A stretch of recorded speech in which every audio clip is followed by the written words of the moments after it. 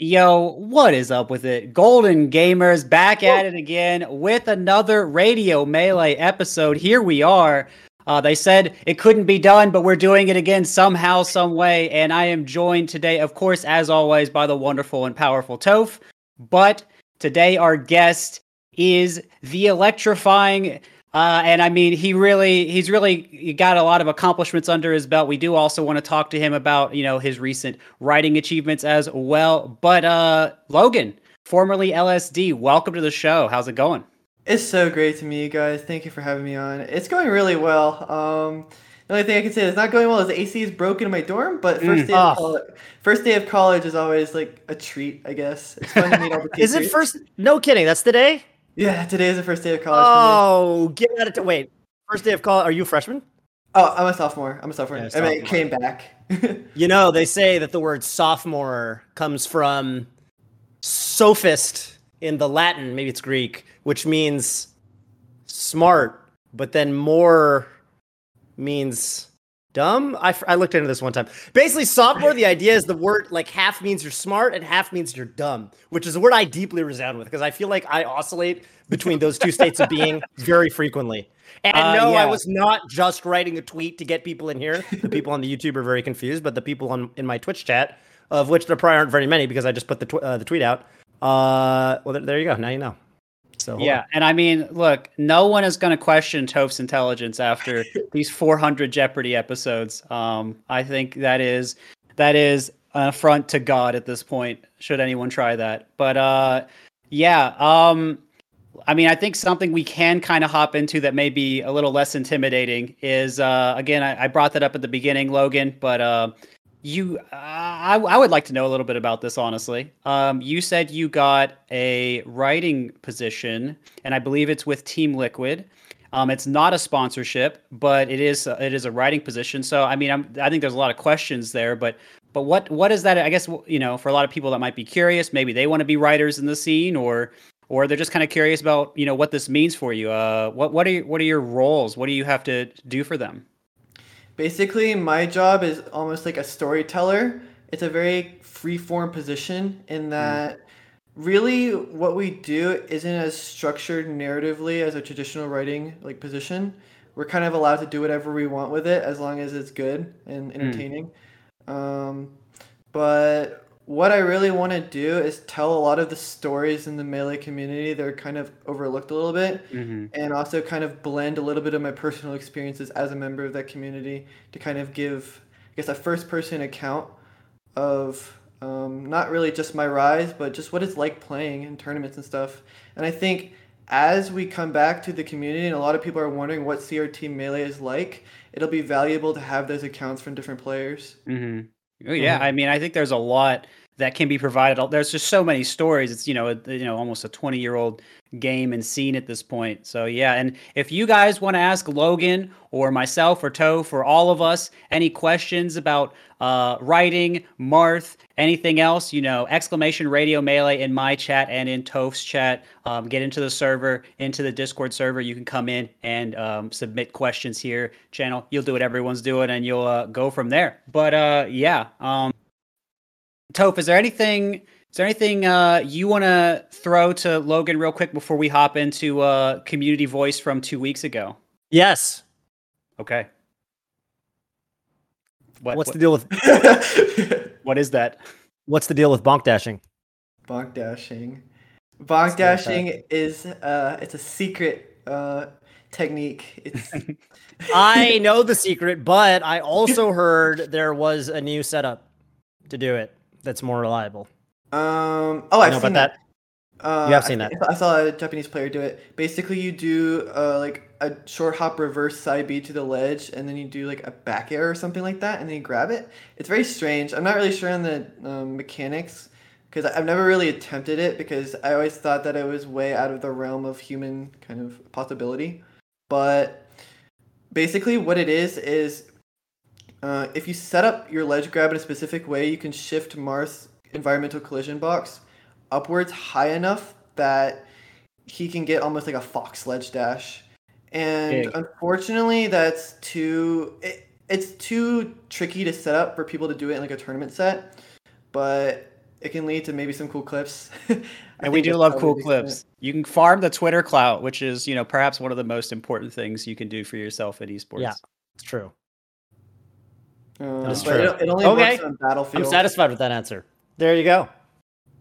Yeah. So, I mean, Toph bringing it up because Marth famously struggling to kind of get back on the stage, his edge dash being a lot weaker than a lot of the other stronger characters. So we bump our head onto the wall. We'll do anything. Just please let us back onto land. So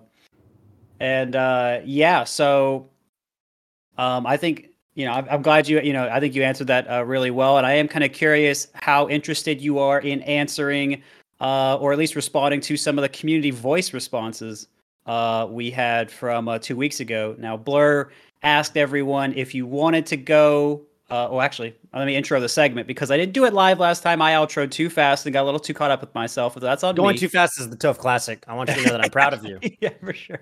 Thank you. Community voice is a question we pose to the YouTube audience, and then we pull some comments, some responses from that, and then we respond to them when we are live again. So Blur 2 weeks ago asked if there are, let me see if I can remember exactly how he said it. If you're not going to locals, why? Or how do you feel about locals coming back? And if you're not going, what would make you want to go? So I think that's roughly what he asked. And so I think we have a couple responses we can kind of pull up here. Here's our first one. So if you want to read it out. Luke Miller. Haven't been to a local yet. What I am most excited for is chances to find other people my skill level, not very good, and play them and make new friends. Isn't that what it's all about? Mm-hmm. Isn't that what it's all about? That's what got me to locals. And there's all skill levels at locals, right? It's not. There are. I think so many people, they'll come into my chat and they'll be like, I don't know if I want to go because I'm just going to, I go O2 sometimes, or I haven't been playing for that long, or, is anyone even going to let me play? And I'm always just like, dude, they just let people play. Just, know. This is the big misconception, man. This is the big misconception because, okay, when I here's the difference between, here's a major difference. No one talks about this. What I'm about to say next is going to blow your mind. You ready? I'm looking forward to it. No one talks about this. Back in the day when I heard about Smash tournaments, my perspective, my thought process was, I'm going to smoke everybody. I am one of the best players in Super Smash Bros. Play in the world. I have to be. I'm so good. I beat everyone on my street, right? Yes. No one thinks that way anymore. Because now we know that the game is an esport. Most people know that there are just better players out there. Okay, there are a lot of casual players that are like, well, there's Mango, there's Zane, and let alone, number 15 on the PR or whatever, whoever it is. Mm-hmm. People now know that Melee is a very difficult esport and they're probably not that good. And I think this deters people, ironically, in a way that I don't think it did back in the day. Because back in the day, the prevailing mentality of the average person was like, I am one of the best people to ever touch the sticks. So I want to go to my local to prove that. And I actually think that mentality has been lost a little bit along the way, which is fine. I think some healthy realism is good. But I do want to encourage those people who might be a little bit deterred by how good everybody is that dude, don't worry about it because it's like they say, oh, what if I go to the gym and everyone's more jacked than me, this, that, and the other? It's like, dude, everyone is just, they're going to be supportive and they're going to be understanding. And honestly, they're probably not going to pay you any attention. So don't worry about it. Don't stress out about it.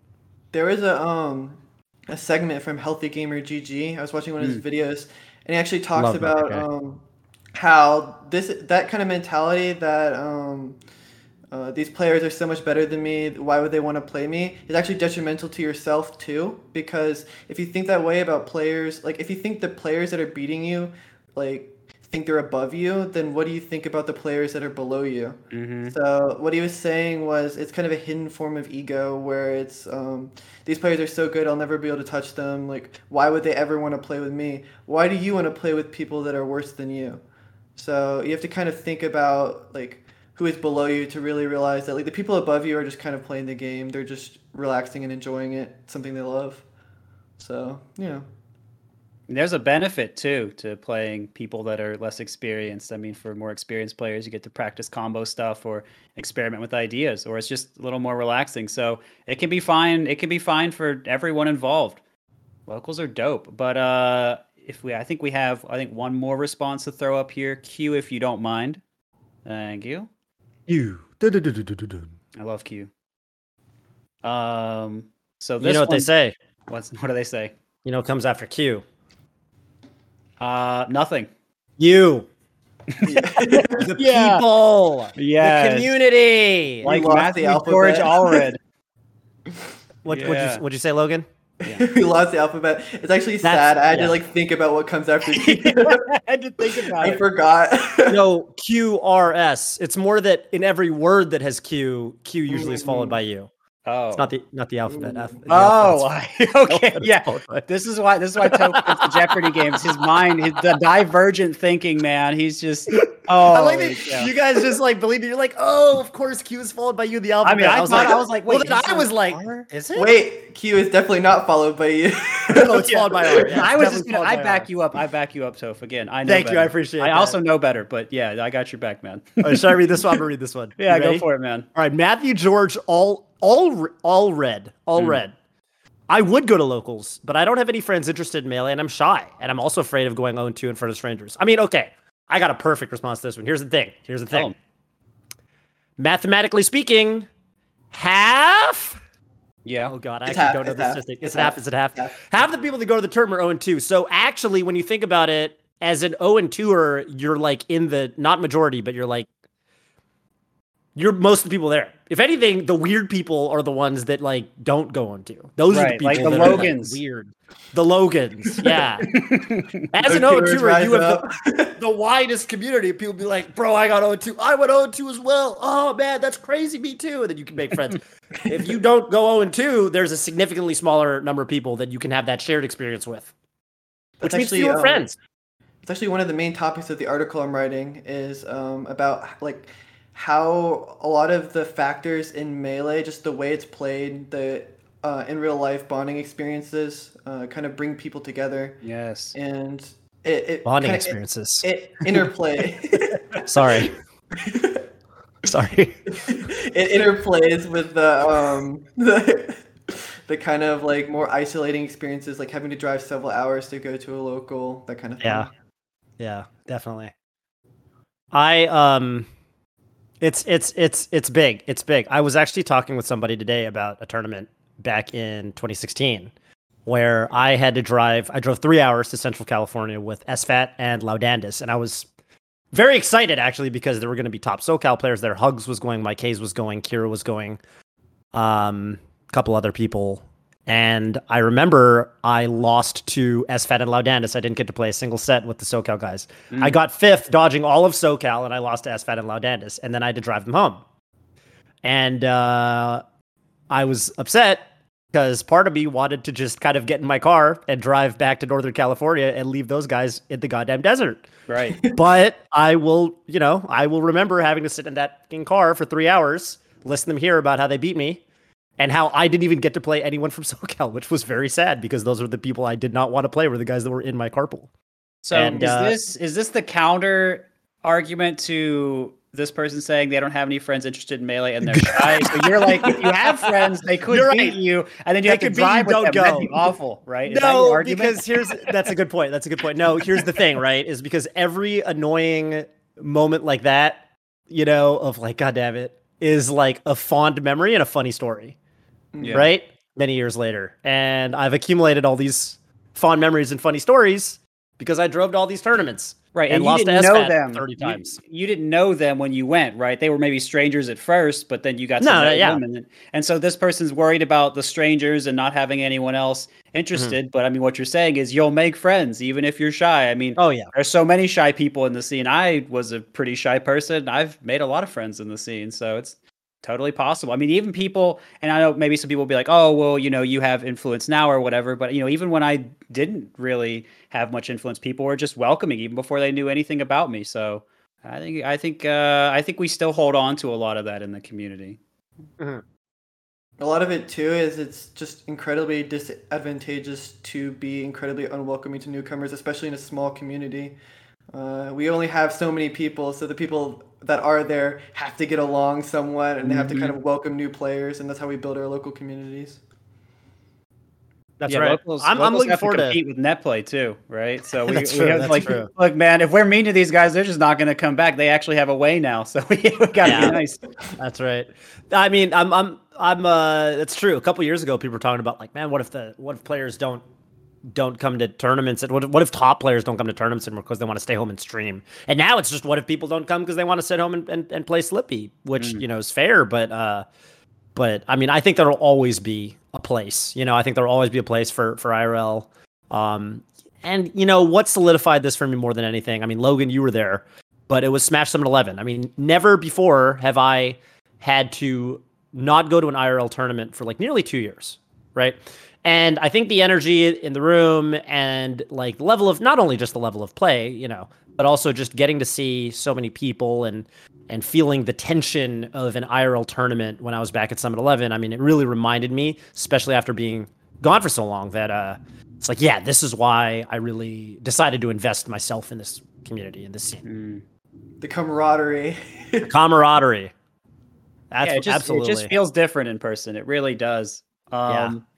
But I think we've handled that pretty well. I'm down to get into tournaments for sure. I am, but I'm also looking forward to seeing whoever we got for our first question today. If that's all right with you guys. And there's our first one now. It looks like it's Mapu. Mapu, how's it going? Mapu. I love Mapu. Hey, Mapu's in my chat all the time. Hey, what's up, man? Hey, what's up, Listen, Mapu? we got to talk about Madoka sometime. I'm just saying. But I'm down, dude. Oh, you're that. Dude, you're so no. You know what? Your anime taste is actually just not even that good. Actually, listen, let's save it for the stream. I'm your senior, man. You've seen like 150 anime I've seen. All right. And you know what they say is quality over quantity, my friend. Yeah. Well, then I got some recommendations for you then, because you got to have your quality. Okay? Mapu made a top 100 anime list of the decade. He watched every single show from 2010 to 2020. He watched every anime for an entire decade and made a top 100 list. And Madoka, which I and many others would consider to be a very good anime, didn't even make the top 100. Yeah, it's a pretty good show. It's okay. It's not bad. Just get to your question, Mapu. Anyway, Mapu, where are you calling in from? I'm calling in from Orlando, Florida. Okay, shout outs. What's your question for us today? So, my question, it's broadly covered in the Smash community often, but I wanted to do something a little more personal. So the topic of ego, right? I wanted to go into specifically your guys' like personal status reports on like where, like the roadmap of like where your ego has come and like where it is now, like over the course of your Melee career, and like how Melee contributed to you like putting it in check. You know what I mean? Maybe making it worse. Yeah. That's a cool topic. Maybe sure. Oh man, I can start unless Logan feels very passionate and wants to start. You can start. Okay. So I mean, the roadmap for me was I started Melee, and I didn't think I was going to be any good. Hence the absolutely ridiculous gamer tag, because that's for me anyway, a reflection. And so I ended up I actually ended up feeling more confident as I improved skill. I guess you could argue that I think especially as I became a top player, I think I became a very, very top player. I think I started being very concerned about losing and if this was going to go away, and protecting status as opposed to being excited to play. I think that really overtook me. I mean, I think there was always some of that there, but I think it grew much stronger than any other sort of desire. So I think I had a healthy growth, but I also think I saw a weakness come up more. And I think this is very common for a lot of people to feel more positive, but also learn more about, where their weaknesses are as they improve, especially. And so that was really challenging for me. And I've had ups and downs with that for a while. And then I kind of feel like everything for me in the past, we'll say 6 years, has been really trying to come to grips with where I actually was as opposed to where I thought I was. And so I don't think I can give you an honest answer. Maybe, that's something that very few people can do, is give you an honest answer to that question. But I can tell you that there's a lot of things that I thought I'd solved that I hadn't. There are things that there are more concerns there. But I think out of that, I think there's Because something really good about stepping away is I get to see things from like a distance, a third person perspective, and as opposed to being in the middle of it, preparing for tourneys and being called a god or whatever by chat regularly. So it's kind of good it was kind of good for me to have that extra perspective, and I think this has just been a great period of discovery for me. So I think to make any presumption past that is a little unreasonable in my own case, just because it's something that I just deal with so much. I mean, there was even something really powerful I was going into just this last weekend that I, thought that I had understood better. And so I think it's an enormous impact, but I also think the way you define ego or whatever is important. So again, for me, it's kind of like, I don't think it's necessarily your sense of self-importance per se, but it's like the way you consider yourself, or the way you try to protect yourself, or the way you can feel good about yourself. And I kind of wrap all of that into the word, but some people just think of it as a positive, some people think of it as a negative. So it also is going to depend on your definition, but hopefully that sets a little bit of groundwork for everyone else. Love groundwork. Toph, how are you feeling about it? I figured Logan should. I have a funny story, actually. Because I talked about this with Zane really recently. Logan, you've stuff to say. You should go first. You're the guest. You should go before me. Can I cut in with an addendum? Yeah, sure. Oh, hello. So just to adjust it, Logan, before you answer, what the kind of the heart of the matter that I wanted to get to is like, how much do you think Melee helped you curb your ego? Really? Like, did you just get so good that it just doesn't have to hurt as often? Did you acclimate to being hurt? Honestly, the first time I went out of state for a tournament, I lost to who? I lost to, I think, Cobalt and Winners, which didn't bother me too much. But then I lost to Hungrybox in an absolutely demoralizing fashion. I didn't know what to do. The crowd was telling me to go Fox on Corneria back when that stage was legal. I still got absolutely destroyed, and I'm just out crying afterward, even though I got like fourth or something at my first regional, which I should have been really happy about, but it's just the way I was on myself. But I think honestly, even despite the way I handled that, I actually think it got way harder there, because there's so much external stuff, there's so many opinions, there's so many other things that come in from outside, and you need I'll say it this way, you need a strong ego to be able to be centered within yourself. Despite all of that other stuff outside coming in, the more recognition you get, the more skill you have, and so on. So I actually think, despite that, I do think it got much harder for me as you get better. And I think this is common for almost everyone that goes up. I think if you are comfortable with it beforehand, I think you just were pretty developed beforehand, or I don't know. I'd worry about you probably. If that's what you say. Dude. There's a lot I could say. Let's let Logan go. Yeah. I'm really curious what Logan has to say about this. So when I was at mid-level, that's when my ego is the highest, because I had to protect myself from all the criticism in order to get better. Because I was at the level where like how good I thought I was exceeded like my actual results, because I didn't have a lot of opportunity to travel. And when I actually started getting wins, straight downwards, and that like my ego got way less, because every time I lost, it was like, okay, well, I've beaten these people, I don't really have to feel too bad about it. I can just focus on playing my best game. So actually, like, the higher level I get, I felt that I had way less struggle with ego, and it was at the mid-level that it was by far the hardest for me. That makes sense. I think that I honestly think that's like, for some people for some people I feel like it's really good to just get your first couple big wins out of the way, so that you don't have to have that internal dialogue as prevalent of like, am I good enough or whatever. Here's what I think about competing. And what it does with ego. I think competing and succeeding especially, but also just competing, I think it lays your ego bare. I think it exposes it. Yeah. And so if you've never and I think a lot of people who like aren't Smash players or aren't competitors, they go through life and they never have to question. They can have these crazy egos or whatever, and they think they're hot shit because no one's ever checked that, right? You work at a company or whatever, you do your job. Your boss tells you you're doing great every year or whatever when you have your performance review, but other than that, you don't get these reminders about where you're at, And I think that competing exposes it and makes you come to grips with it. For me, like, Ego's a tough one, especially for somebody like me, because like I'm a commentator, right? And like as a commentator, I think it's weird because you get an inflated amount of attention relative to how good as a player you are. You know, if you look at like how many Twitter followers I have or something, like I'm definitely not as good as a lot of the Smash players that have less followers or whatever than me. And it's a tricky thing to navigate for sure because you know, you feel like you're getting more attention than maybe you deserve sometimes.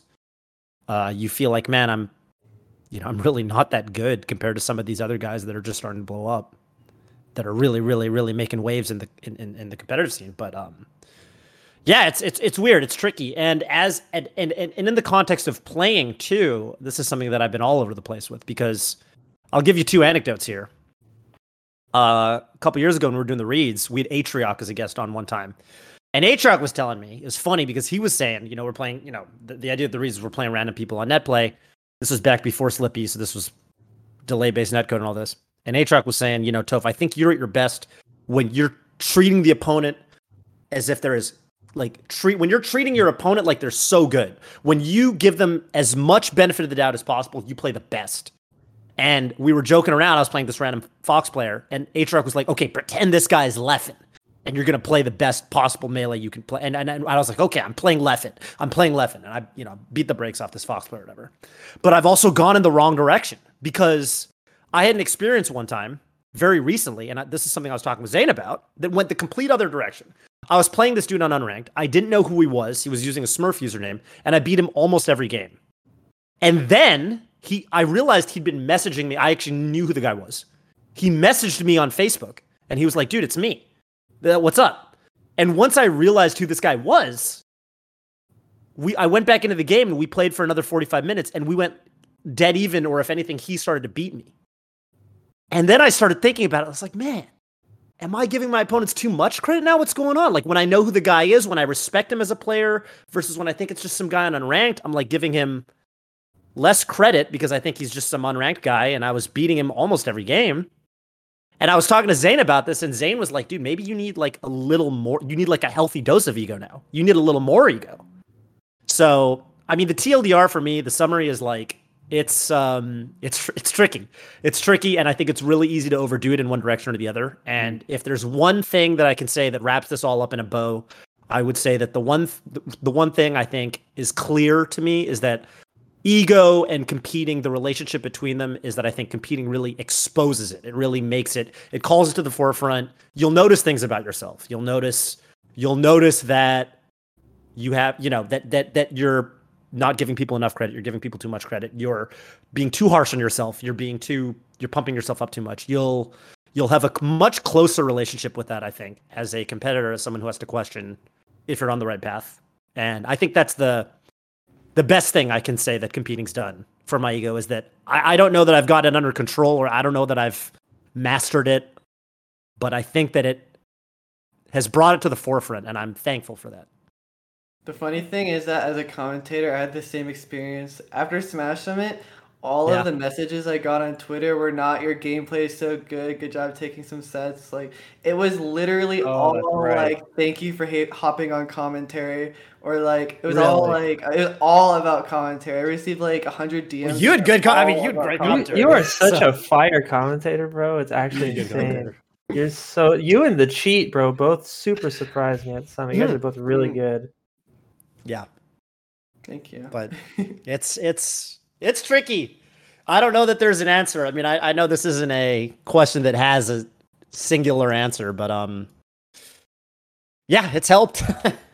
Has Melee helped me work on my ego? I think it's definitely helped, and I don't think I'd even be thinking about it at all if not for Melee. So yeah, and I mean, I think really the only other thing I can say is you've heard, I think, 3 very different stories here of from people, and I really just want to kind of impress on you, if you're thinking about your own journey or how it might not relate fully to any one of ours, that everyone's got their own journey, everyone's got their own set path, and so even if you feel it's going to be different for you or it has been different for you, I think the main thing is, you know, all of us have kept going and we've kept learning about ourselves, and you know, I think I think Toph said, said it well, that Melee is going to encourage you, or it really force you to encounter these things. So make sure that you're being open with yourself and honest about it as you can. And I think that's going to serve you well.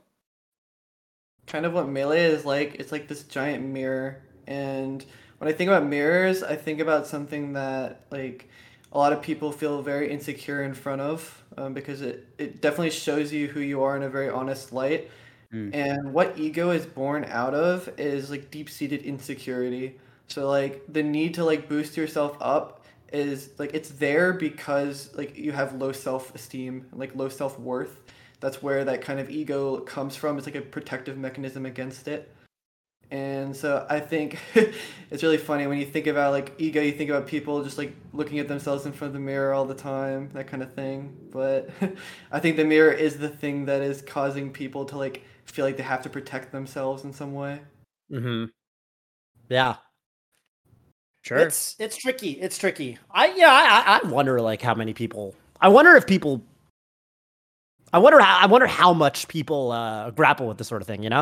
Because probably I think this is so personal. I think everyone's got a slightly different kind of deal with it, and it is fascinating to me.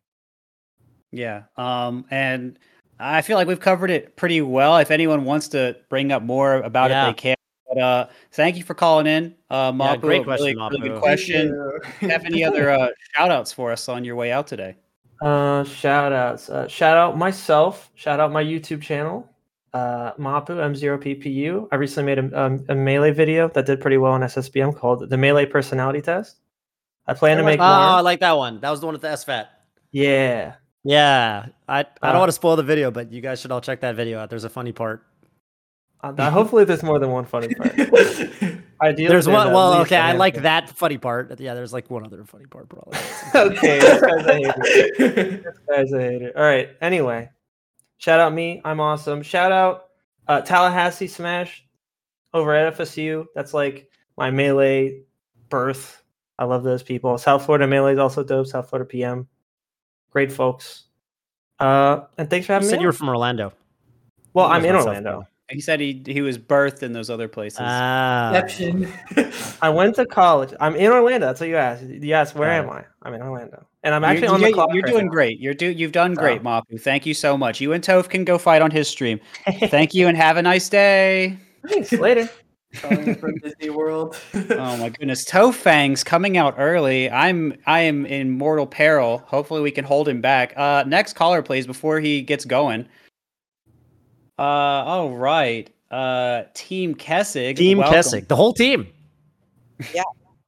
Hi. Nice to meet y'all. Nice to meet you. Where are you calling in from? What's your question for us? I'm calling in from Cambridge, Massachusetts. And my question is, so I was introduced to Melee at the start of the summer, and the game really engrossed me, and I was brought in by some older friends. And I was lucky to have them introduce me to this game, and I was wondering how to spread the love. And so my question is, how should the Melee community look to show and bring more of the younger generation, such as myself, I'm 16, into Melee and help them love the game as much as I do? First off, the most important thing might be following me on Twitter at Logan SSBM. Yeah, you got to do that. Oh, snap. And why is that? Can you tell us what the benefits are? How great it'll be if and when they do follow you? If you follow me, I post really bad puns all the time, which might be a negative depending on your personality type. I occasionally post Melee content. And yeah. So this is a good sell for we're gonna work on your we're gonna work on my selling sales. Okay, we're gonna work on your sales maybe after this. My marketing. We will plug you at the end, Logan. No need to be concerned. But that's good practice here in the middle. I just followed. Heck yeah. Let's go. That's a 16-year-old. You've got so much responsibility now. Yeah. Well, okay. I have a point to make here, which is I have a short answer and a longer answer. The short answer is TikTok. Oh god, that's the first thing I thought. The TikTok algorithm is so ridiculous. I don't understand it. Smashcast, though, Zets, my boy Zets from the Midwest, is on that. So now we got Melee content on TikTok. It's doing great. Really happy about that. Actually made a YouTube video on that on my channel like a month or two ago. Go check that out. But anyway, I was gonna say, like, shouldn't we be asking you? I feel like when you said you were like, you know, like younger and you brought, I almost like the first thing I wanted to ask you was like, you know, kind of what made you interested and well, how you had did older that? friends. Yeah, I mean, but like the answer, yeah, I guess so. But like, you know, it's I just feel like I'm not touched, I dude. I don't know. It's kind of funny. I have some younger people in my community, and I'll ask them, and they'll say, well, they were just on Twitch and they saw like it was like a recommended stream or Ludwig or whatever. And it's like, you know, that's the answer. Isn't that the answer? That's literally the answer. He's Boomer Whisperer, Ludwig. Yeah, the answer is literally Ludwig, right? Yeah. That's just the answer. Ludwig and like Hungrybox. We just need more large streamers that go, oh, it's TikTok time, everybody, and then we will have cornered the market, I think. But I also think kind of think now that TikTok and Ludwig are out of the way and I have to think a little bit more, I'm thinking of you know, every time a new Smash game comes out, I think a lot of people join just the general competitive scene, and then what happens, right? Like if we look at when the most recent game came out, there was a lot of fighting in Twitch chat, but there were people that either that did both or, you know, played the newer Smash or something, and that was able to pull some people in, either, you know, through talking about the online eventually or the mechanical differences or whatever that wasn't argumentative. And so I feel like we end up pulling in people, not a lot, but we pull in some people through every time that happens. And I think, you know, maybe missing out on Evo could affect us some, but I also think that, you know, we're going to have some pretty cool viewership with, you know, Genesis and maybe I don't know what Riptide will do, but that's coming up. And, you know, I'm not sure what people Summit reaches, but maybe that's done something for us as well. So, but I think a lot of younger people use Twitch, and so I think that's a benefit that so much of us are on there already. But yeah, again, I kind of think that over time, this is just going to kind of work for us. Logan writing articles on Team Liquid. I mean, there are people of various ages that follow esports on Liquid, and I think Logan's stuff is going to be able to reach them. I don't know how many Zoomers read. I think maybe they only communicate in memes, but you know, maybe a couple of them still do. Yeah. If you could upload some dances for your writer position, I'm sure that would be great. They said as long as it works, and that could work. But yeah, I mean, I think really I've always kind of thought that the more content creation we do on various platforms, I mean, I think particularly Twitch and YouTube is what most people are focusing on, which is all right. I think we're going to be okay. But yeah, I think also thinking really quickly, if we have programs like clubs in high school, or we bring back the Melee games in some form, like that, right? They're older. Yeah, right. There are older people that maybe get into it, but they might have, like, if you're in college and you're a freshman or sophomore, and then you have friends that are still in high school, a couple years younger than you tell them about it, right? Like that can be a kind of similar thing as well. Or maybe you're interested in something else, you find out about Melee. So these are just a couple things I'm thinking of off the top. But I'm curious, Logan, as sophomore of the pod today, I'm kind of curious what you think, if you have any ideas for outreach. I think what really attracts like younger viewers to content is like it's ease of access and understanding what's going on. Younger viewers don't really want some like kind of stuffy like 60-minute long tutorial. They want like exciting, quick, easy, kind of thing. They want really accessible content, because if you're thinking about a lot of the people that aren't interested in Smash but like want to kind of get into the scene and figure things out, a lot of them don't really know a lot of the more technical aspects, so they wouldn't really get it. So what they're looking for is kind of, I guess, the hype. And yeah. I think there's a lot of content creators out there like Walt that are trying to kind of make it more accessible in Zets. But really, we need to work on just making it as easy to understand as possible for people who don't have the knowledge that we do, and never assuming anything of our audience. Sure. Yeah, I mean, I think that's a great answer. I think especially talking about how we need to continue promoting the excitement of it. I think that just works for everyone, but you know, the cracked out Zoomers that are on G Fuel and are clicking heads in Fortnite. If we can pull some of those in, right, and get them to spam shield drop multi shine, that would be so good for us. Toph, do you have anything more you wanna add on about that after we've been talking about it for a little bit? It's all about content. It's all about content. Content is king. Blur posted, right? Blur posted like numbers. I think this was yesterday or 2 days ago. He posted on Twitter about like viewership numbers for Melee year over year. And like, okay, we had like a kind of like a local maximum at in 2015 or 2016, and then it's kind of been going down as the years went on.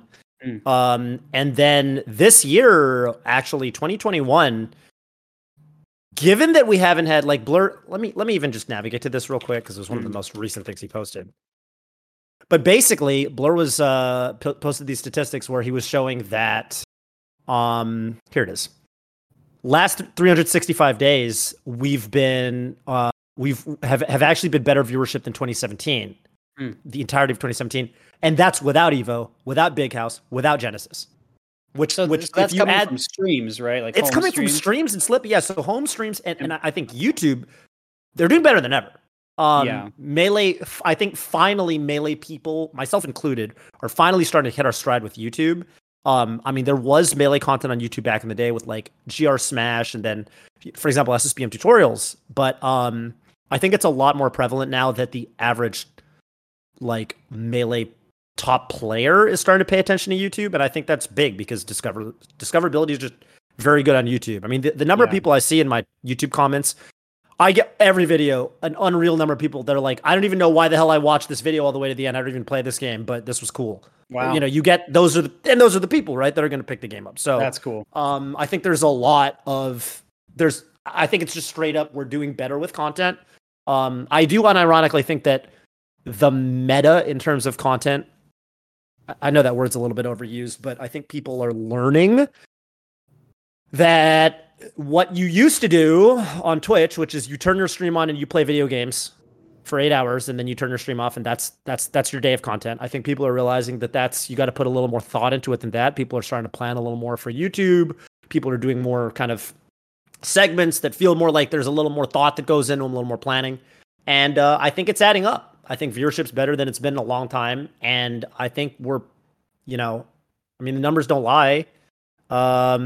I mean, it sounds like you're basically saying, how do we get more young players in? We're doing it.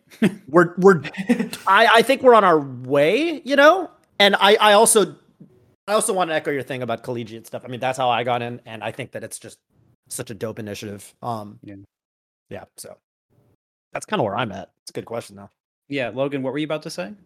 Oh, everyone's locked indoors too. So the numbers are going to be really, really good. Yeah. We have to take advantage of this opportunity while it presents itself. Yeah, for sure. All right. Well, I think we covered that pretty well. I think content being king, going to be really good for us. So welcome to the community, Team Kessig. Hope you enjoy your stay. And thank you so much for asking the question today. You got any shout outs for us? For sure. I wanted to go ahead and shout out the Massachusetts Magic the Gathering Discord server because my friends Evan and Zeno were the ones who brought me in and introduced me to Melee. Well, and they're also just close friends. So thank you so much to them. And big shout out to Massachusetts. It's awesome here. Nice. And big shout out to Radio Melee and also Awesome Sauce because they also did a lot. Oh, Awesome Sauce. Yeah. It's great. Yeah. Great shout out. Yeah. Thank you so much. All right. Have a good one. Thanks for coming on. It's funny. Just before we get to our next caller, it's cool because like Team Kessig's story about, them being 16 and stuff. I wasn't in Smash until I was 18 or 19, but I was in the rhythm game community before then. And I had a really similar story actually with the rhythm game community where, I had these kind of like somewhat older mentor type almost friends who brought me into the rhythm game community that I would talk with on IRC back in the day, which, I'm kind of showing my age right here, but it was dope. Was that like a chat client or something? Yeah, basically. A chat client or something. Basically. Oh no. Oh goodness. Internet relay chat. Heavens. It was like Discord without video chat, but it had some dope stuff. Like it had it had FTPs. You could go out there and download songs and stuff from people, right? And that Toph was using he was doing telegrams right before that, Logan. Yeah, precisely.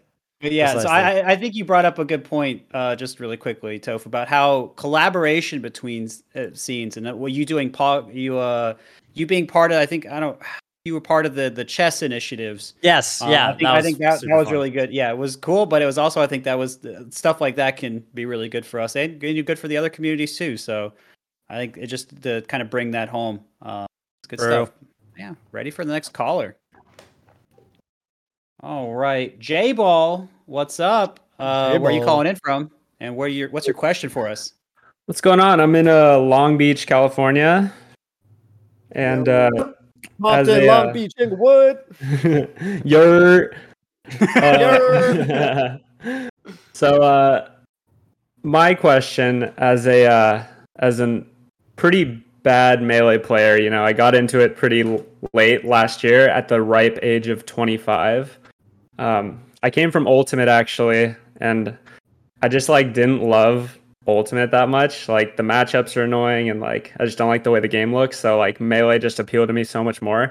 But I'm trying to learn so badly, and I'm not good yet. But when it comes to tournaments, at a super low level, do you guys think it's helpful to enter tournaments, or is there a certain point that I should get to before entering? Because I'm actually entering main stage, so I'll be there. Toph, by the way, I got your back if anyone tries to fight you. Hypothetically, of course. Hypothetically. Hypothetically. Man. Yeah. We probably need to contextualize that a little bit, maybe. Yeah, some guy said he'd beat me up IRL at main stage. So, yeah. Just a day in the life. Just a day in the life. Here's the thing. I'm actually really interested in what PP and Logan have to say about this. PP in particular, you, because you mentioned just now, as a callback to 20 minutes ago, you said, and this, I guess I think I knew this, but maybe I just never thought about it. You said the first time you went out of state, you got 4th, losing to Hungrybucks, which to me sounds like you kind of waited a while before going to tournaments. Well, I just stayed in North Carolina for over a year. Oh, okay. You go to locals? Yeah. Went to locals. But yeah, I mean, I think this is a really common question that J-Ball asks. Is there a certain skill level that should be reached before entering a tournament? I mean, this is something that I get a good bit. I imagine Logan has seen this before. I imagine Toph's seen it before.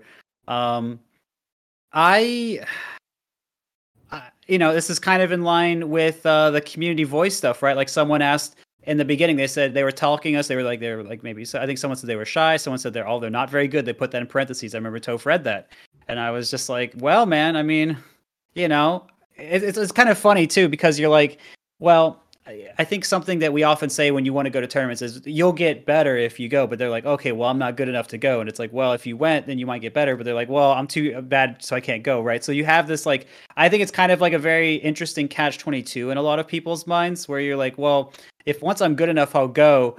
But I think a lot of people, that first step is just really hard. And I honestly, just to kind of say this a little differently, I was scared of driving. I was actually a really anxious driver when I started driving, which sounds weird to just bring up, but I didn't want to drive anywhere. I hated doing it. A lot of people were like, oh, you'll like it eventually. And I just didn't like it anymore over time. But I started playing Melee, and then I was like, my desire to go to tournaments and get there and play the game and learn and get better was higher, or at least worth overcoming my fear of driving or any anxiety I had about it, to the point where I just didn't feel it after a little while, because when I thought about driving, I was more excited than I was worried. And I think that's the point where a lot of people kind of need to get to, where they have to be like, well, I'm more excited to go and to learn. I'm more excited to go and connect with people. I'm more excited to go and see some cool matches live than I am, worried about my own skill or what people think of me or whatever else. And I think, when I think of so many stories and Reddit threads and responses I get from talking to people about this, I don't usually see any of this skill concern or any of this self-consciousness end up being held up by what actually happens when you go to locals. I think most people, when they go to locals, they'll be like, well, it wasn't as bad as I thought, but maybe it wasn't as fun as some people said either. But if they keep going, it gets a little better in a lot of cases. But a lot of people, they go and they're like, oh yeah, it was great. I loved going. And so I think so I guess I'll just, is there a certain skill level one should reach? No. I think making those connections, making those friendships is just so important. And I think the sooner it happens, you'll be like, why did I wait so long? In a lot of cases. Yeah, so true. that's my take. But yeah, I don't know. What do you guys think? I think you're more likely to quit the game if you don't go to tournaments, because there's that's where I'm at. There's no people that are like kind of holding you there because you don't have those connections or those friends in the community. So like, you could easily just drop the game. But like, if you have all those connections in the community, then when a tournament happens, they're gonna, are you going to this event? Like, I can pick you up. Like, we can hang out there. Like, you're probably gonna say yes. You're more likely to go stuff. But also like, the people that are going to make fun of you for doing bad at a tournament, which I have never seen other than like random people making fun of top players. Right, it's the top players that get it usually. Like, those people are not worth your time at all. Like, Yeah. Those are like insecure people trying to feel good about themselves that probably aren't that good either, if I had to guess. So like, it's not likely to happen. If it does, those people are not worth your time, and the rewards outweigh whatever tiny risk there is, if at all. Ooh, yeah, I was going to echo that. No. Yeah, I was going to echo that real quick. And I was going to say that, like, it's less that, like, going to, because your question, the way you worded it made me kind of feel like, you're almost kind of saying, because, like, from the fun perspective, yeah, you should just go to tournaments. Like, it doesn't matter. But you actually specifically said, do you think it helps with improvement? And yeah. I don't think it helps directly with improvement. I don't think you have to go to tournaments. You can get great practice just playing your buddies, playing friendlies, playing online, whatever. But where I do think it helps with improvement is that you become a lot more invested, and you're gonna feel like you have a reason to get better, and you're gonna feel like you've got a way to track your improvement and track your growth, and you're gonna feel like you care a little more.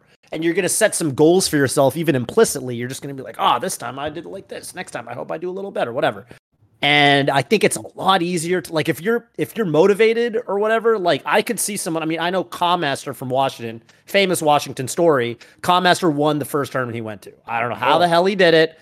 Played a bunch of friendlies with Eggs and Silent Wolf and, Gimpy Fish and Bladewise and them, and got really good and went to his first tournament and won his first local, which is crazy. This never happens. Never happens, right? Most people don't do that good at their first tournament.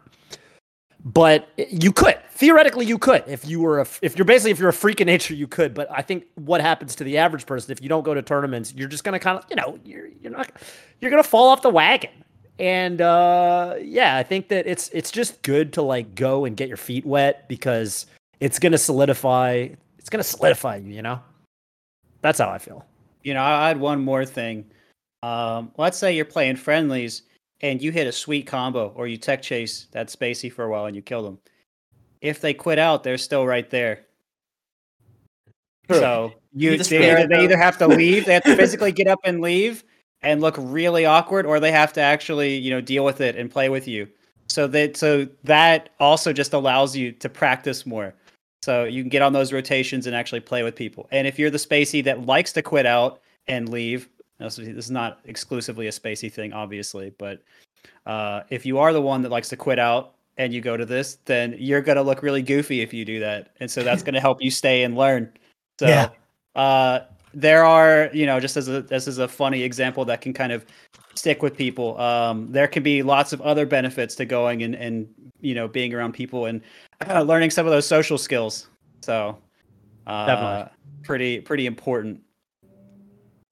Well, I just want to say I got somebody to quit out for the first time the other day. There you go. That's a rite of passage. I'm proud of you, I think. That's a rite of passage. No, remember, so Zane was doing a stream where he was teaching his sister how to play. It was so funny. And she actually started tilting this dude with Sheik, and he quit out.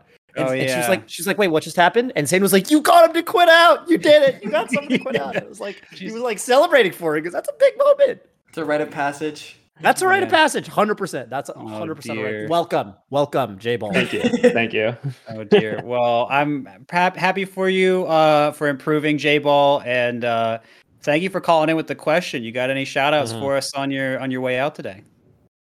Just shout out to the fixed gear biking scene. I don't really have any Smash friends, so shout out to biking, and see you guys at main stage. Do that fixed gear. That's Word. like some hipster shit, huh? Have fun at main stage, man.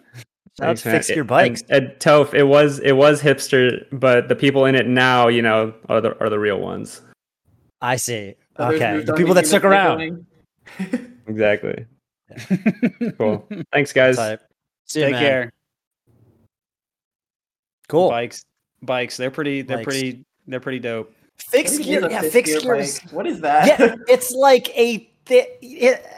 they're just like cool. I think if you have like a normal bike, you're like, I can ride on my bike and go from point to point B. But if you have a fixed gear bike, the people are like, oh, what? You got a fixed gear bike? I've learned nothing about what it is. I don't know what it is either. I've just J-Ball is probably malding right now. He's no, like, man, hang on.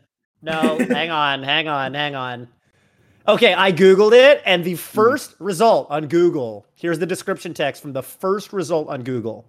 Fixed gear bikes, or fixies, are so hip now that they are almost exclusively associated in the casual cyclist's mind with hipster riders. ... That's from that is from bicycling.com. So the only thing I've learned from bicycling.com when I Googled it was that they're hip. Which is exactly what I told you, right? So there you go. Boom. I'd say I hit the nail on the head. Yeah, but now we have more vocabulary. So this is good. Maybe we'll at main stage again, Toph. You'll learn about bikes and you'll also fight that guy. So very exciting time for you. Let's bring in our next caller. Yeah. Simple. Hello. I'm assuming how do I pronounce your name? Sativa. What's up, my dude? I could have told you that. And, don't ask me why I know how to pronounce that. I don't know why I know how to pronounce that. Yeah, I don't know either. That's why I asked, because I certainly don't know. Yeah, I don't know how to pronounce that. Whatever. But now we know. We bring an Indica on the podcast next week. Yeah, no, never heard of them. Next week. Never heard of them. So I guess I'm a little guy from Dallas. The DFW scene's pretty cool. Just wanted to ask you guys how important you think combo videos are to the growth of Melee, and with Golden Guardians commissioning people like TKK, do you think there will be a combo video renaissance? Good question. Cool question. Shout out TKK, by the way. Good friend of mine. TKK. Well, man, I feel like combo videos, man, when I started, they were everything. And they were everything probably through, I really feel like when Evo first took us in 2013, well, I guess not first, but first really took us in 2013. I feel like their importance diminished so much less relative to streams and tweets and all that kind of stuff. But man, I always have a special fond place in my heart for them because of how much they just everything looks so cool in them and stuff like that now. So I think that we were talking before, how do you get people into the game, and Logan's talking about what looks cool, what's exciting. I think combo videos sell that really well. And so I think that we could probably, if I don't know how to do it, they'd probably have to be adapted in some way. And I don't just mean like the Twitter videos or whatever. I think adapted in some other way that can appeal to people. But it'd be really great to see those make a comeback in some form so that we could pull the people in and build more excitement. And, because there used to be such central famous ones, Real Kings Wear Tiaras and everything like that everyone knew about, everyone watched, everyone, like some people switched characters because of it. Some people just thought it was so amazing. It was like a cultural landmark of the scene. It'd be kind of cool to have that come back because I feel like we really missed that for a while. So I feel like right now maybe they're not contributing very much, but I think they have a potential to do that because they did it before. So I think there's still something there, and having that spark to pull more people in would be awesome. So I think they're important. I don't think they're maybe more important than top player streams or tournament streams or maybe even TikTok. I don't know where that is. I'm terrified to think about the impact of TikTok. But TikTok combo videos would be crazy. Okay, I was going to say we should put the combo videos on TikTok. No, it's terrifying. Yeah, in a 10-part series. But yeah, I feel like that it'd be cool to see what we can end up doing with it. But yeah, Logan, how you feeling about combo videos? Did you grow up with combo videos? Yeah. When did you start playing, Logan? I think we should start with that. Like, when did you start? I went to my first Brawl tournament in 2012, but I went to my first okay. in 2014. So you kind of, I think, mostly missed them. That'd be the right. Well, no, that'd be rough in the right era. Brawl, Podzgem, Melee Pipeline. Nice. So there were some combo videos going on for especially Brawl. I watched all of the combo videos, especially the Logan ones. Yeah. Dude, who'd you play in Brawl? I played Falco. Oh, nice. Yeah. Nice. Okay, yeah, I was just curious. I don't know. But the combo video inspired me to play Marth because I did not play Marth before Meet the King's combo videos. So Meet the King inspired me to play Marth. That's cool. Sick. But in terms of combo videos, like their influence, they're really one of the main things that kept drawing me to the game because they really provided like an opportunity to showcase some of the expression in the game, and that's really what kept me coming back. Is the level of expression it felt. It's what kept me from playing like a different game was the level of expression I felt in Melee, and like the level of personality that could be seen in their combos, especially in like even in the editing and that kind of thing.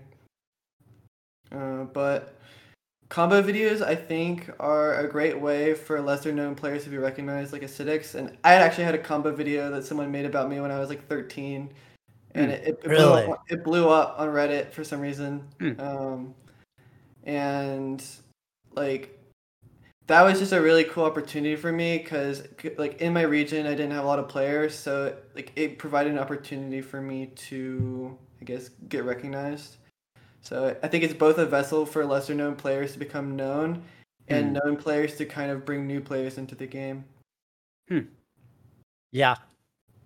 I mean, I for one, like, I think they're a big reason that I was hyped about the game when I started. But yeah, I mean, in some ways, maybe they just were obviously there's always been tournament footage. There's still tournament footage, but maybe in some ways they were like the content back then, like the other side of content, like the fun stuff.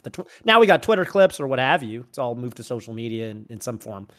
I'd say combo videos are making a little baby resurgence right now. People are starting to actually make them again. I watched a really good one the other week by Bab. Bab Activated put out a new one. That guy's mind-blowing. Everything Acidics posts is mind-blowing. I legitimately don't understand it. Can I tangent here? Can I ask for can I do a 30-second tangent, PP? Please. And Logan, what do you guys think of Acidics as Marth? Is that guy just like the second coming of what's going on with him? How does he? What's going on with him? When I watched his first combo video, I went on Twitter and I commented under it, "Is this TAS?" I didn't think that was like things that humans could do. That like it must take like just a ton of hours of literally only playing to get one combo to actually get some of that stuff. Like I hope so. I want to see his stream. I want to see the failures. You know what I mean? I want to see like what his normal gameplay looks like. I want to see the sausage get made. He's pretty good. He's not top level, but he's pretty good. But his combos are like otherworldly. Because like, one of his main prides as a player, and like you'll see these players that all have like different goals with the game. I think Acidics one really seems to. I know his last IRL. Someone told me his last IRL tournament before COVID. I think he beat the Swooper, which is like that's pretty good.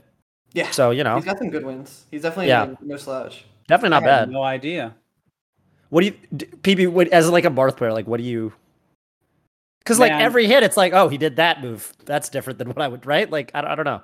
So every time this guy gets brought up, I actually think of our conversation where he got brought up before we were filming one day, and I was like, oh yeah, the single hit nair guy, and you're like, don't call it the single hit nair guy. He does so much more. He's so much more. He's so much more.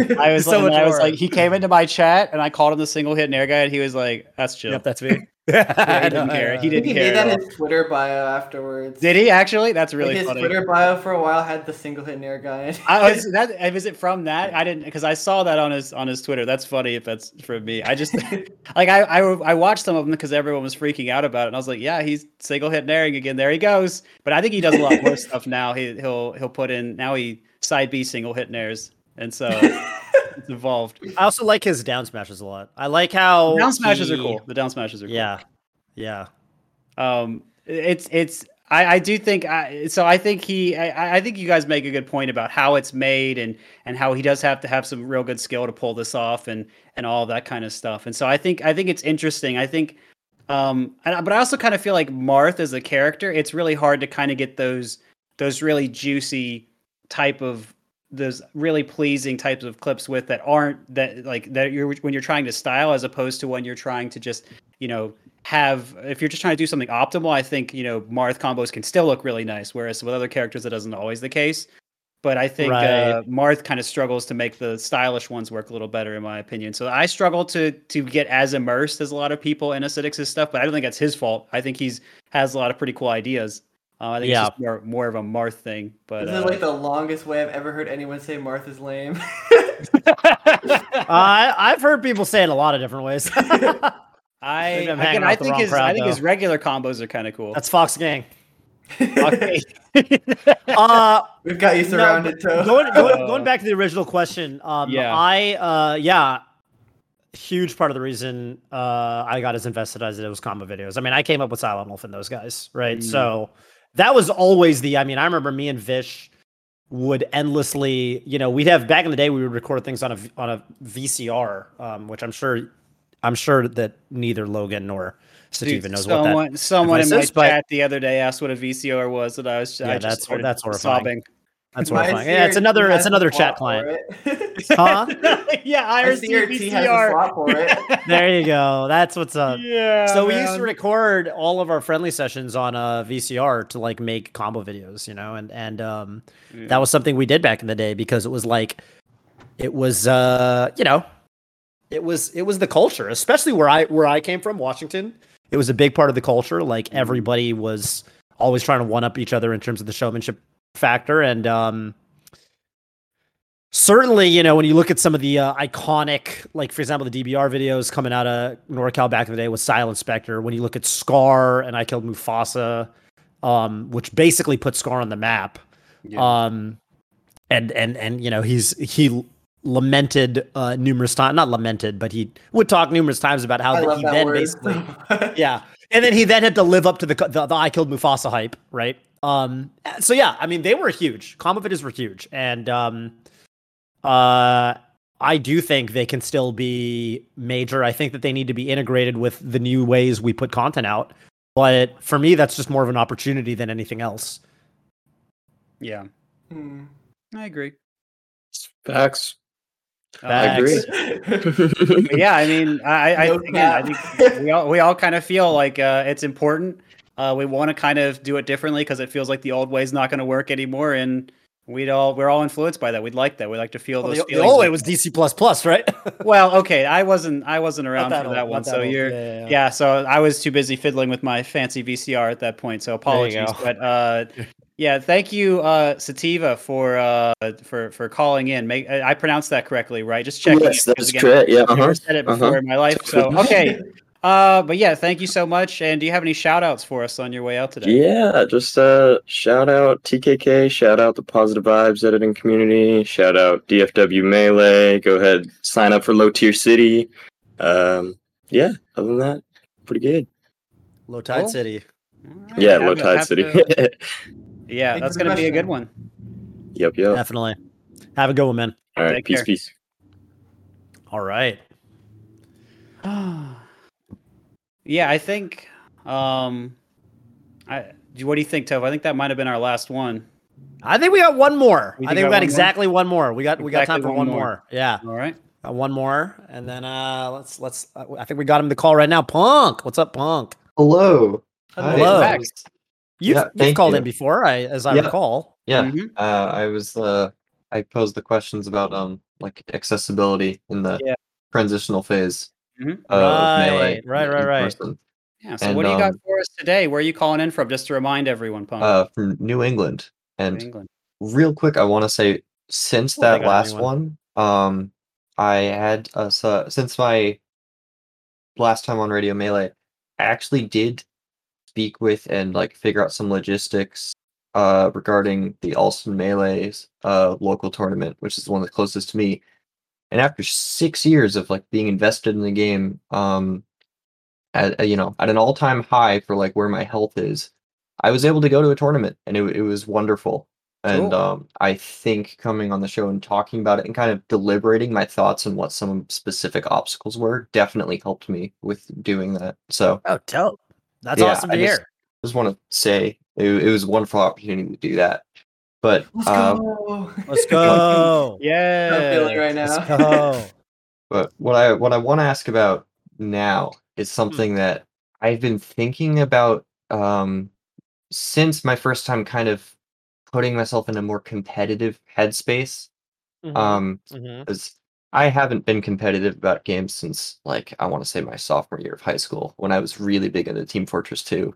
And that's matchups, and specifically Marth matchups, because, without trying to stoke any, like, discrediting narratives about winning and losing matchups, when I'm talking to some of my friends who play Marth, they're like, yeah, no, I have a lot of confidence in my character. I don't necessarily think Marth wins every matchup, but there aren't any that I really feel like he loses. Like, I think at worst, he's even with most characters. I'm like, what about Pikachu? And like, oh, I don't know. That one's up in the air to me. And then one that I'm more invested in, because this is a character I play, that I think is a real sleeper pick for someone who beats Marth, is Yoshi. Because historically, Yoshis have done disproportionately well against Marth players.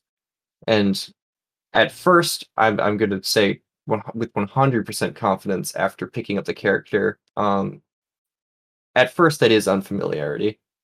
Because I've played so many people who just don't know like what my button presses are doing after I've selected Yoshi on the character select screen. But eventually they do start to figure out the mechanics. And even then, like, players who I know are better than me who are playing Marth, I have a much higher win rate against them.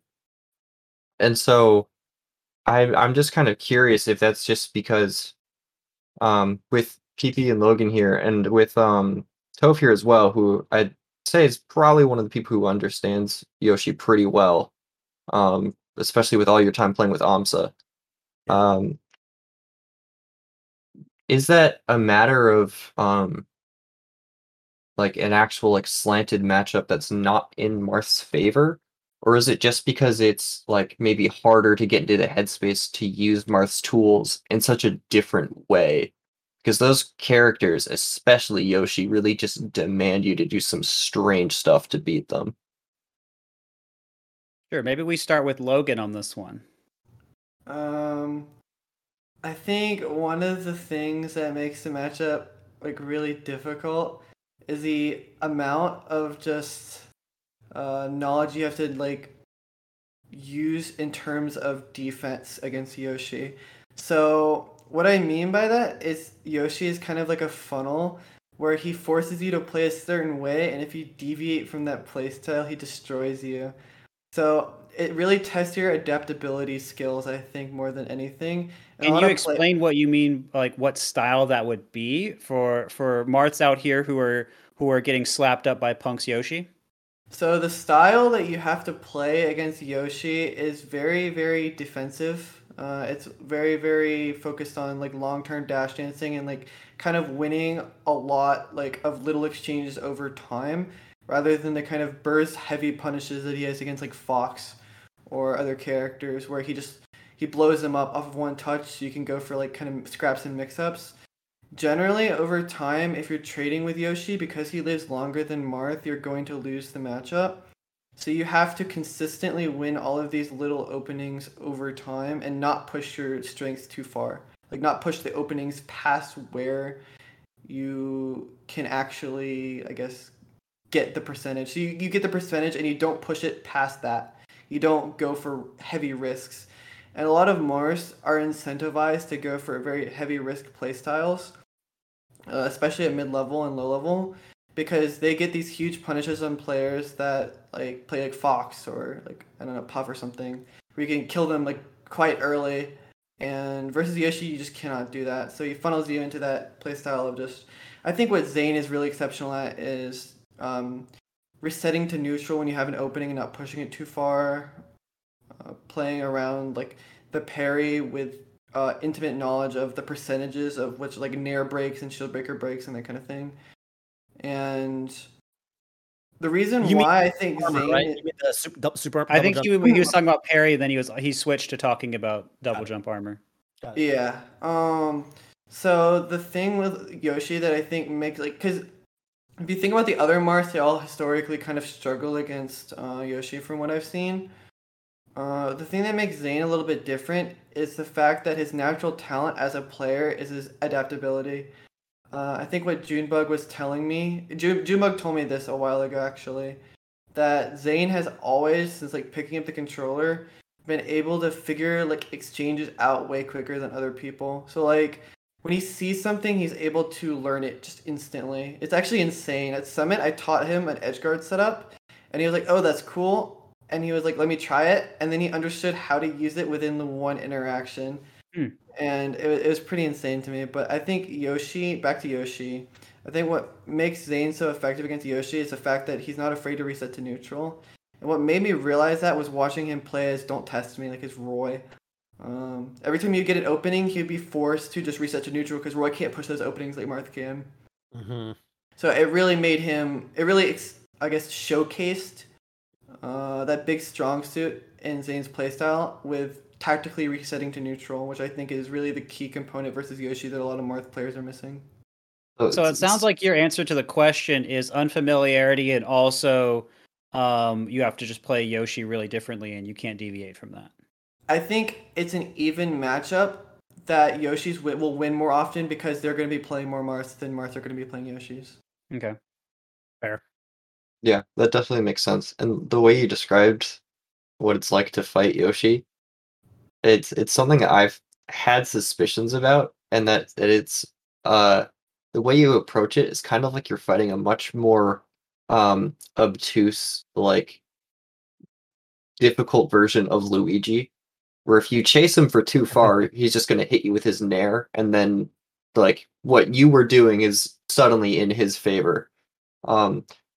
Whereas Luigi's weaknesses, I think, are probably a little bit like more obvious, or at least for what to do about them. Whereas like Yoshi, you look at him, it's like, okay, what's like the pitfall for this character? It's like, well, they can't move in a straight line. What do I do about that? That's just weird. And then so I can definitely see that despite being an even matchup, it's just unless you have, the superhuman adaptability of Zane, you're gonna have to like really like pull yourself back and force yourself to be patient and kind of just, you have to be looking for new stuff that you just haven't seen elsewhere. Which is unfamiliarity, right? Like that's basically what. Yeah. PB, I know you a while back. You, I think I remember hearing you say you thought Marth ultimately won the matchup. Yep, still think it. How hard? How hard do you think Marth wins? I don't think it's a bop right now. Maybe with labbing, it's a bop, but I don't think it's a bop right now. I think it's just like he wins either slightly or somewhat solidly. My view on that is largely because Yoshi tries to make decisions regarding parrying, and then if Yoshi's wrong, Marth's either hitting or potentially getting a tech chase or pushing Yoshi to a tough spot. And then occasionally, because Yoshi can't punish Marth the best unless there's a Gimp setup, and you just have to watch for those. It's kind of funny that I think a lot of talk about Yoshi and Pikachu is how well they can just get those early kills on Marth, and Marth really can't do it as much to them. And I think that that weirds out Marth players. They're like, wait a minute, this doesn't make sense. My floaty guy falling. And but I also kind of feel like something like a really big opening that I think you should be able to get on any Yoshi. It's just harder on good ones is hitting Yoshi out of double jump cancel. Because if you do that, I mean, you can push Yoshi. You can get so much damage so fast and push Yoshi, and sometimes just get a kill on Yoshi can't do anything, just depending on how you get it. And if Yoshi decides not to go for that, then they're just a slower ground character that you can kind of poke at or mix up. And so that's always been my sense of it. I think that I'm sure that there's more ways to extend advantage for Marth too, but regardless, the question wasn't really about that. So I think a lot of it is unfamiliarity. I do think Yoshi attacking from those diagonal angles is kind of weird for Marth because it comes in so fast that it can be hard for Marth to even get a forward air out in time unless he's prepped. Yoshi sees he's prepped. Yoshi doesn't come in. Then it's weird for Marth. I do think, and I think again the Gimp factor. I think Marth not having like early kills on Yoshi also weirds him out. He can often fall back on that against Spaceys, and also, I mean, we've talked about this before. Toph, you brought up that IB example a while ago. Some Marths just really like playing against Spaceys, and Yoshi not a Spacey turns out. You can't really combo him the same, can't edge guard him the same, can't juggle him the same. You can't play neutral the same. You can't Gimp him. So what the heck is even the point of playing the game against Yoshi, man? And I feel like that's how some Marths feel, and I think they are rounding themselves out more, partly due to the influence of Zane and other players, but it's just gonna take some time. I wish we had more footage of the other non-Zane top Marths against like Amsa, for example. Because I'm curious about it. You know, it's interesting. Amsa posted his tier list, or not tier list, Yoshi matchup chart the other week, might have been a month or two ago. And he posted that he thought, you know, Yoshi won the matchup. And I kind of want to talk more about that. Yeah, that's hype. I'm actually actually gets me kind of juiced about it. I'd love to know. It's interesting, right? Because I think that, like, you know, it is one of these matchups where everything you said makes a ton of sense, PP. Like, I can definitely see that and Pikachu's kind of similar in the sense that I think some of Marth's biggest strengths definitely do hit those characters' weaknesses, right? Like, you have this innate range advantage. You're always going to have that. That, like, you know, Pikachu in particular, I think this gets exposed with how stubby some of the hitboxes are. But yeah, like you mentioned, right? You're always going to kind of have that advantage as well against Yoshi. I guess what I'm saying is the advantages that each of those characters have, Yoshi and Marth in that matchup, over each other, they're very lopsided. The way Yoshi beats Marth is very, very different than the way Marth beats Yoshi. So it's like, you can have these kind of differing perspectives. And it's matchups like that are kind of interesting to watch because, okay, do you kind of, I actually talked with Amsa about this one time and I thought this was really interesting. And I never really heard it put this way, but I started referring to, like, okay, so I've used these phrases on commentary before, like nickel and diming versus like hitting your haymaker. So like, Amsa was telling me it was actually at a summit. It might have been like Summit 8 or something. And he was getting ready for his match with Johnny. And I was like, well, what do you think about this matchup, Yoshi Falcon? And he's like, well, with Falcon, I have to hit a haymaker. He didn't use the word haymaker. We were talking in Japanese. Okay. But he basically said, like, you know, if I can get one like really juicy edge guard, especially a low percent edge guard, then I can win the game. If like all of his stocks he's living to over 100, I'm going to lose that game. Yoshi can't nickel and dime Falcon and win. It just doesn't work that way. So like, as the Yoshi, I'm always going to focus on pushing him outwards. I want to put him off stage at a very low percent. I'll take 50-50s if I have to. Sure. Like, I just need to get him off stage so that I can take 50-50s where he might die at like a Gimp percent. And then I can outpace him for the match. In my mental model, I feel like Marth Yoshi might be a similar matchup where Marth is going to win the nickel dime, but Yoshi might smack him. Well, to me, I've always kind of had that thought about Marth Yoshi on Marth's end, the way certain Marths play it, where they're like, all right, I'm not going to try and hit Yoshi out of DJC ever. I'm just going to try and nickel and dime him. And for me, I feel like the matchup just feels so much better if you can actually, sometimes, I mean, if you can take a calculated risk and just get that opening on Yoshi, like if you, okay, well, I know he's on the platform now, he's been double jumping off of it, or it's been around this timing. So I can jump around now, or I can prime my up tilt around now because this percent will work out. And so maybe I can punish him here. And if I get it, then he takes so much damage and maybe dies, depending on DI on the initial hit. And if I don't get it, then it's going to be a lot harder because then he's going to land, maybe a parry, maybe a crouch cancel into something, right? And so for me as Marth, I've always kind of thought that, like, if you can find that, the matchup just feels so nice. And if you can't get it, it feels like a real grind, maybe even even Yoshi's favorite. But I feel like it should be doable for Marth to get those. But that's really interesting. I like that. I like that the perspectives here have been, I said Marth wins, Logan said it's even, and Amsa said Yoshi wins. I think that's just a cool spread, and I think it's cool that it exists because I just kind of like the differing perspectives. Like, it's not like Marth Pikachu where everyone's like, yeah, Marth wins, and it's a little different from like at least how it's playing out in tournaments. But I kind of like that there's a little more ambiguity with Marth Yoshi, which is cool. Dude, Logan. Well, I'm actually going to segue to you. I'm going to segue to you because you know what PP actually. You know what he actually just reminded me of was the top 3 of that Gale Summit where it was it Ryobeat the Peach, and I got to see Kuyashi, who did great in neutral against Ryobeat, but Ryobeat kept living to like 100, 150, and then you were talking about how you had the punish game, and I was like, okay, well, I would like to see it. And then you played Ryobeat. I think it was Ryobeat and you and Kuyashi, if I'm not mistaken. Yeah, I played Kuyashi and then I played Ryobeat. I'm pretty sure I played Kuyashi, Magi, and then Ryobeat. Right, and I was really impressed by how, in contrast with Kuyashi, who lost to Ryobeat, you got at least one stock every game where you get like a 60% kill on Peach, which completely just changes it, right? If you get one kill at 60%, that is a very, very different matchup. Yes. That's exactly what that reminds me of, actually, is you. So that's a common Marth issue, I think, in a lot of matchups. If you can get that, then everything changes.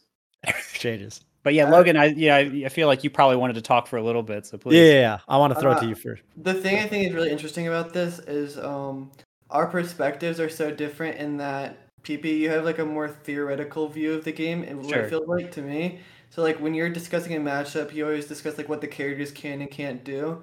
Whereas like when I'm analyzing a matchup, I always look at like the likelihood of situations happening and I weigh it like that. So like in my mind, getting that read on Yoshi at that specific percent and like in this specific situation is less likely to me to like actually happen in a game, even though theoretically like that is the correct option. Sure. So like, in my mind, like I would weigh that matchup as worse because the situations to get those big openings are so like niche.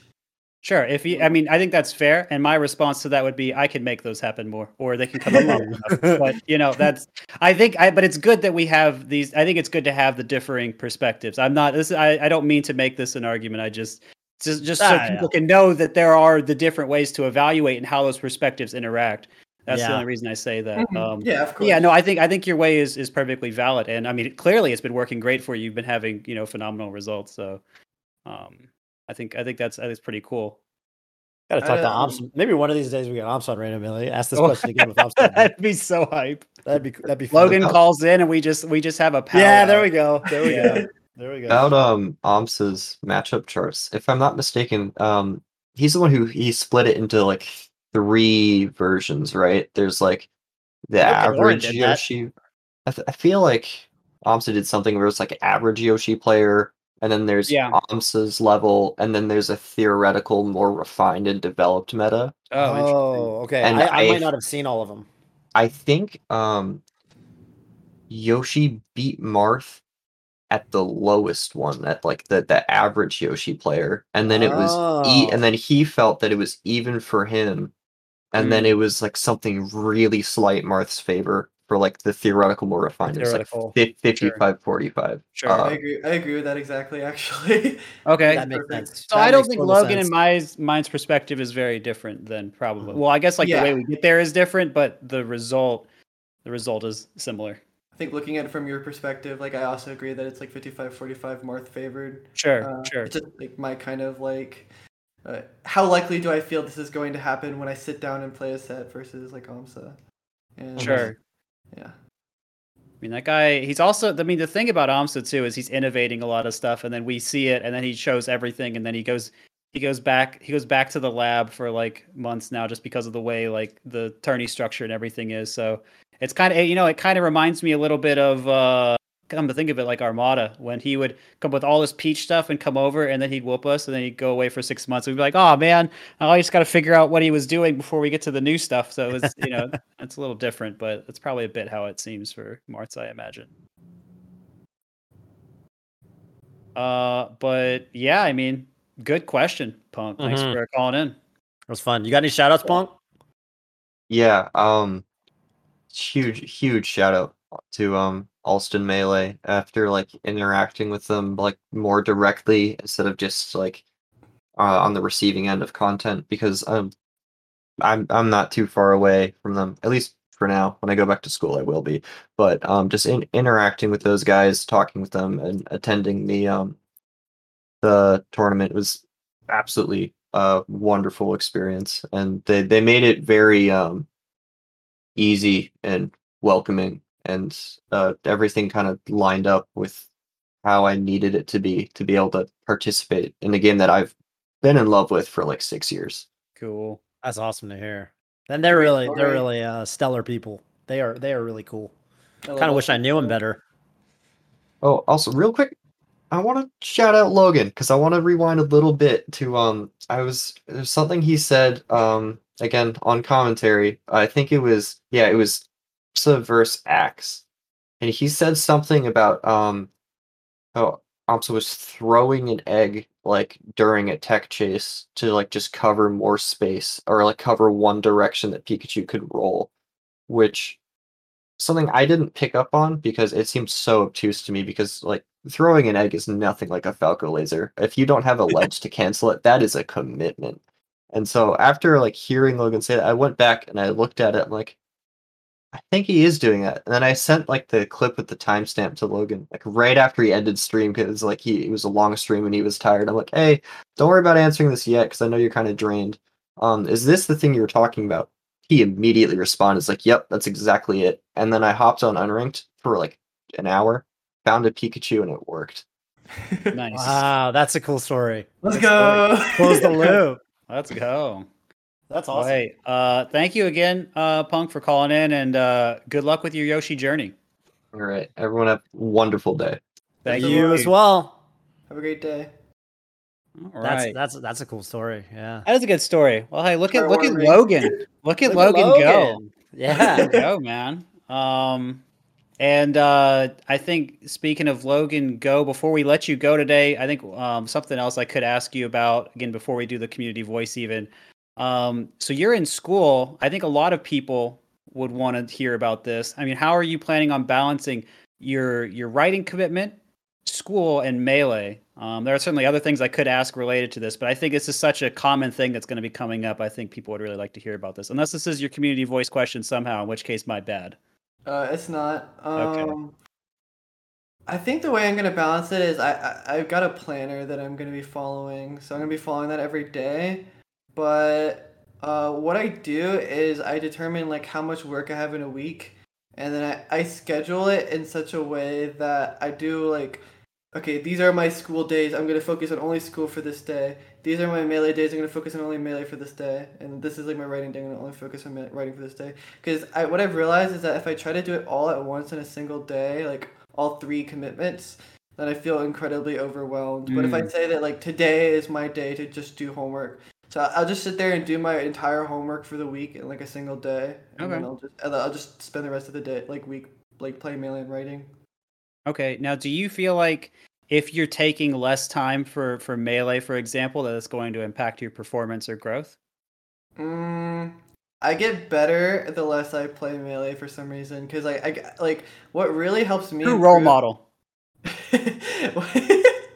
What really helps me improve is kind of getting a fresh mind, because a lot of the stuff I do is just based around like weird ideas I have, like the reaction tech chase and the like the runoff reverse counter and that kind of thing. All like the little weird ideas that I like wanted to make a part of my playstyle, I thought of over these like breaks. So I advise like everyone playing Melee to take frequent breaks, both to prevent burnout and to like give yourself a chance to like develop new ideas. Because I think people really underrate the rest element of Melee, like how much you gain while you're just like sleeping and taking care of yourself and like eating well and that kind of thing. Yeah, well said, man. Yeah, it's super important to take care of yourself. And so I think that's a pretty good example for a lot of people that are in school and maybe they've had fun, playing unranked for 14 hours a day. So, I think this will be good, timely advice for people. You guys can make it work for your schedule too. But as we kind of wrap here, we're going to do community voice. I am not going to forget this time. And I'm going to ask you, what would you like to ask everyone in the YouTube comments to respond to, so that we can talk about this next week? What's a question that you would really like to hear from people about? So something I've noticed over the Slippy era is we're kind of lacking what I consider almost a grassroots spirit. It's kind of hard to define what that is, But really, there was a lot of moments when I was like getting into the scene where I just felt like the kind of connecting presence of the community. And like recently when I've been playing, since like everyone is so isolated, it feels hard for people to connect in that way. So I guess my question is like, what ways can we maintain the like grassroots connected spirit of the original Melee scene while also like letting ourselves grow and not like kneecapping ourselves just to avoid the esports industry? Because they both benefit us in different ways. That's a big question. The YouTube comments, though, will surely be up to it. I believe in them. I have strong faith in the YouTube comments. Yes, every time. But yeah, I mean, this has been fun. I think you've had a lot of good answers for us, a lot of insightful comments. So thank you. I really appreciate you coming on, Logan. And Toph, you wanna take us out today? Yeah, thank you so much for tuning in, everybody out there. Thank you for being on the program, Logan. And this has been Radio Melee. See you next week.